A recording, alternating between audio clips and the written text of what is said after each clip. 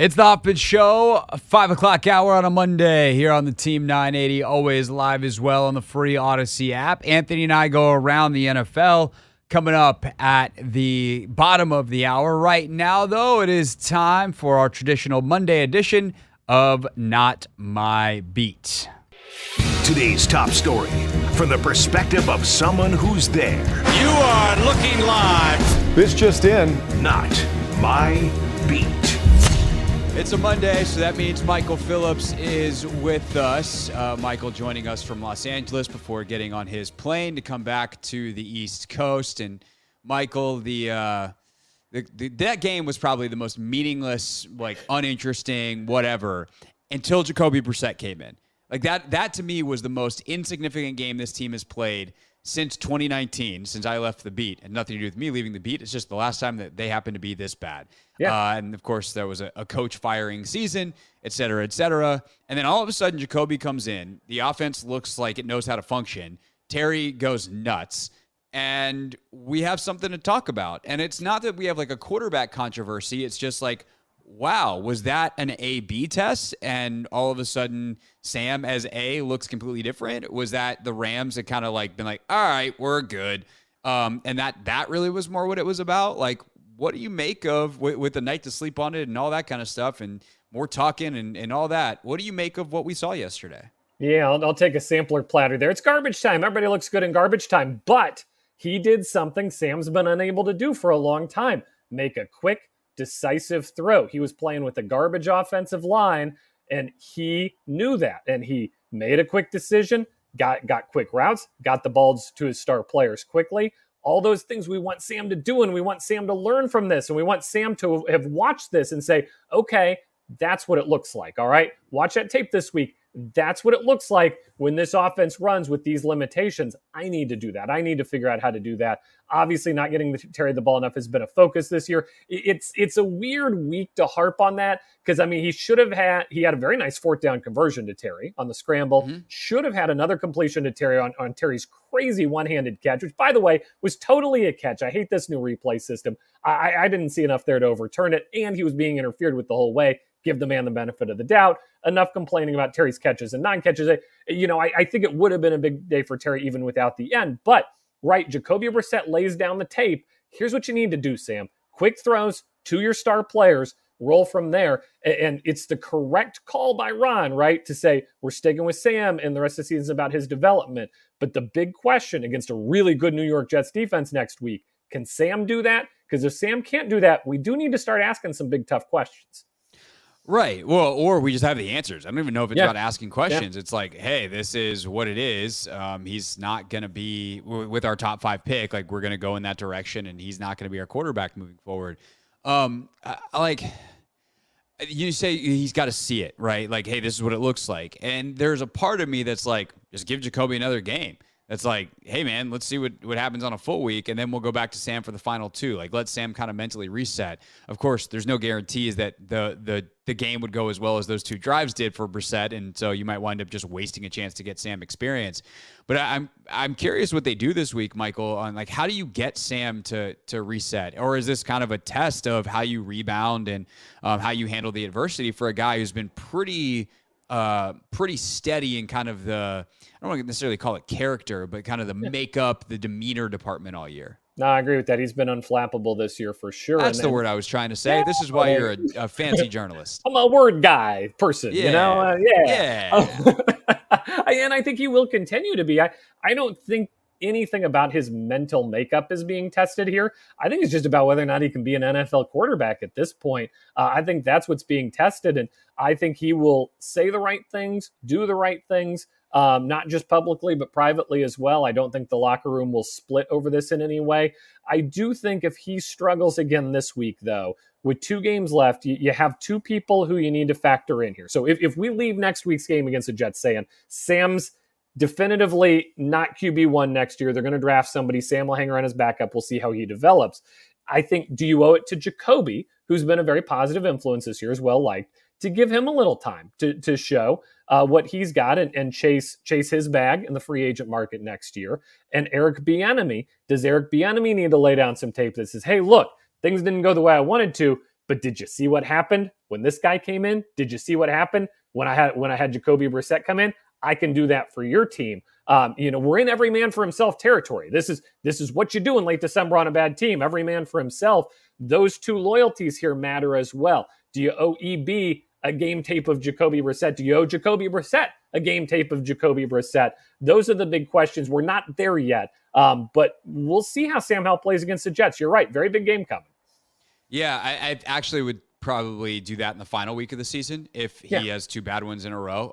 I would do that. I would say, hey, Jacoby, as a thank you for being a good soldier. You came in, we told you it'd be a competition. There's never really a competition, all that kind of stuff. And to be fair, like, to whatever extent there was a competition, Sam won it in camp. Like, Sam was the better guy. And Sam, I think that's the hard thing to swallow, Michael, is it's not like Sam Howell's been terrible all year.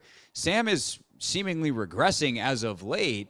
And I don't know whether there's like a David Carr shell-shocked thing happening, whether teams are just super on to what EB is doing, and why that is it could be parsed out a bunch of different ways. Logan and I were talking about this on the pod last night. It's like, is this the stuff that Sam wants to run? And Eric's like, all right. And at what point does Eric then need to be like, no, we're going to do something else as the OC? Like, this is multifactorial and thus very hard to assess blame. But I think my big takeaway is the marriage here, the fit here was a bad one. Like, the idea that what Eric wants to do fits with a young quarterback, specifically this young quarterback. If you wanted to win games this year, it was just a bad idea. That's hard to admit as someone who was super psyched about the hire and thought that things would go very, very differently. Reverse car wash. Come in clean, you leave dirty, right? Eric Bieniemy's your latest victim. I mean, we got to call it what it is at this point. Eric Bieniemy, I have not lost any respect for him as a play caller, as an organizer, as a coach, as a man. I've been impressed by what I've seen, quite frankly. At the same time, let's step aside from that and call this what it is. He's more damaged goods now than he was when he got here, and that is what Ashburn does to people. And that is, the latest in a long line of Ashburn. He got a long career ahead of him. I still think he can be a head coach in the NFL. I'll say that right now. I think when you have stories about the players undercutting you with the coach, that's a bad look. I asked Ron yesterday after the game, who made the call to bench Sam? Was it you or was it Eric? And he said very unequivocally, that was my call. Now, I don't know if that's a head coach diving on the grenade or not, but that's not great, right? Like, he was promised this autonomy, and he kind of maybe hasn't had this autonomy / is being undercut at different ways. So there's a big Eric Bieniemy discussion to be had here too. But I think with Sam Howell, you don't get the luxury of getting a system catered to you when you're a 5th round draft pick. You end up where you end up, and you get thrown into what you get thrown into. He's gotten as many breaks and opportunities as a 5th round pick could reasonably expect to receive. And tough finish here to the season. Jets, Niners, Cowboys, 3 good defenses on tap. This is the NFL, buddy. Earn your keep. Yeah. I mean, the Bieniemy side of it, like, if I'm the Chargers, I'm moderately interested in him. Hey, I need a super duper quarterback for this system to work. But if I have one, like, this system can make you a champion, like, I'm interested. But that it goes back to like what you just said. Do you get something built around you? And I just think that when you look at Ron's tenure here on the offensive side of the ball, there's never been a cohesive vision. Like, that is something that is one of the most damning things, besides the long snapper. We'll get to it. But not having any kind of offensive identity in terms of how you build the roster and what scheme you are running is like, it's basic stuff on team building. And they have gone from this Eric Coryell vertical passing game to be like, oh, we got to run the football, and built an O-line kind of that way that was more run personnel than bunch of pass blockers. Then you bring in Bieniemy, and he passes the ball more than anyone else, and he's doing it with a guy who's had one career start coming into the year. Like, it's just no wonder it didn't work. And I feel very dumb for having bet the over on their win total this season. Craig, there wasn't a cohesive strategy with 2.5 minutes left when they had an opportunity to score and do something. Do you go for 2? Do you not go for 2? Oh, do you run a play in front of the 2-minute warning? They don't know what to do. They didn't know what to do. It's year 4. Yeah.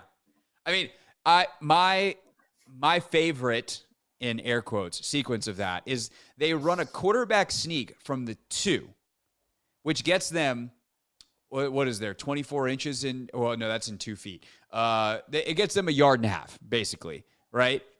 And your quarterback's 6'4", 235 pounds. And then you don't run it again? From the one, you go in shotgun and pass it from the 1 foot line?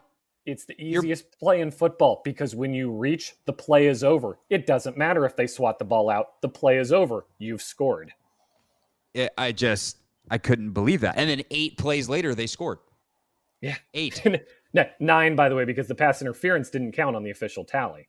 Yeah, well, that was second and third down initially. So I think that's how that. Logan's offensive pass interference. Yeah. Yes. Mind-boggling. Insane. Bad football. Yeah. Bad.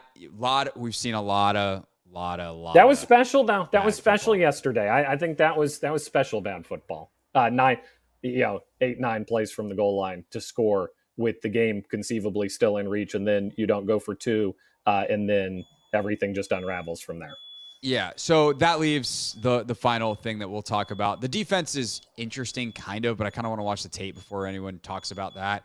But you've got the long snapper situation, and if only we could have possibly known in the preseason that Cam Cheeseman wasn't an NFL caliber long snap. Right. Is this the most inexplicable? Like, we've covered the Washington football franchise for collectively 20 years. Of course, there's some overlap there, but we've seen a lot of bad football and a lot of dumb decision making. A lot of inexplicable things happen. Is this the single most inexplicable football, very important caveat, football decision that you've seen? Yeah, gotta be. Can I quote Animal Farm? Sure. So everybody's equal, but some people are more equal than others. Right? That's the NFL for you, because some guys get protected in the NFL. Some guys were first-round draft picks, and they're going to get a lot of opportunities. Some guys are Trey Lance, and we'll get to play in the league for a long time. Some guys are Carson Wentz, and will get protected because of that. Some guys get discarded quickly because they're late-round draft picks, or you're an undrafted guy and you get one shot at a roster.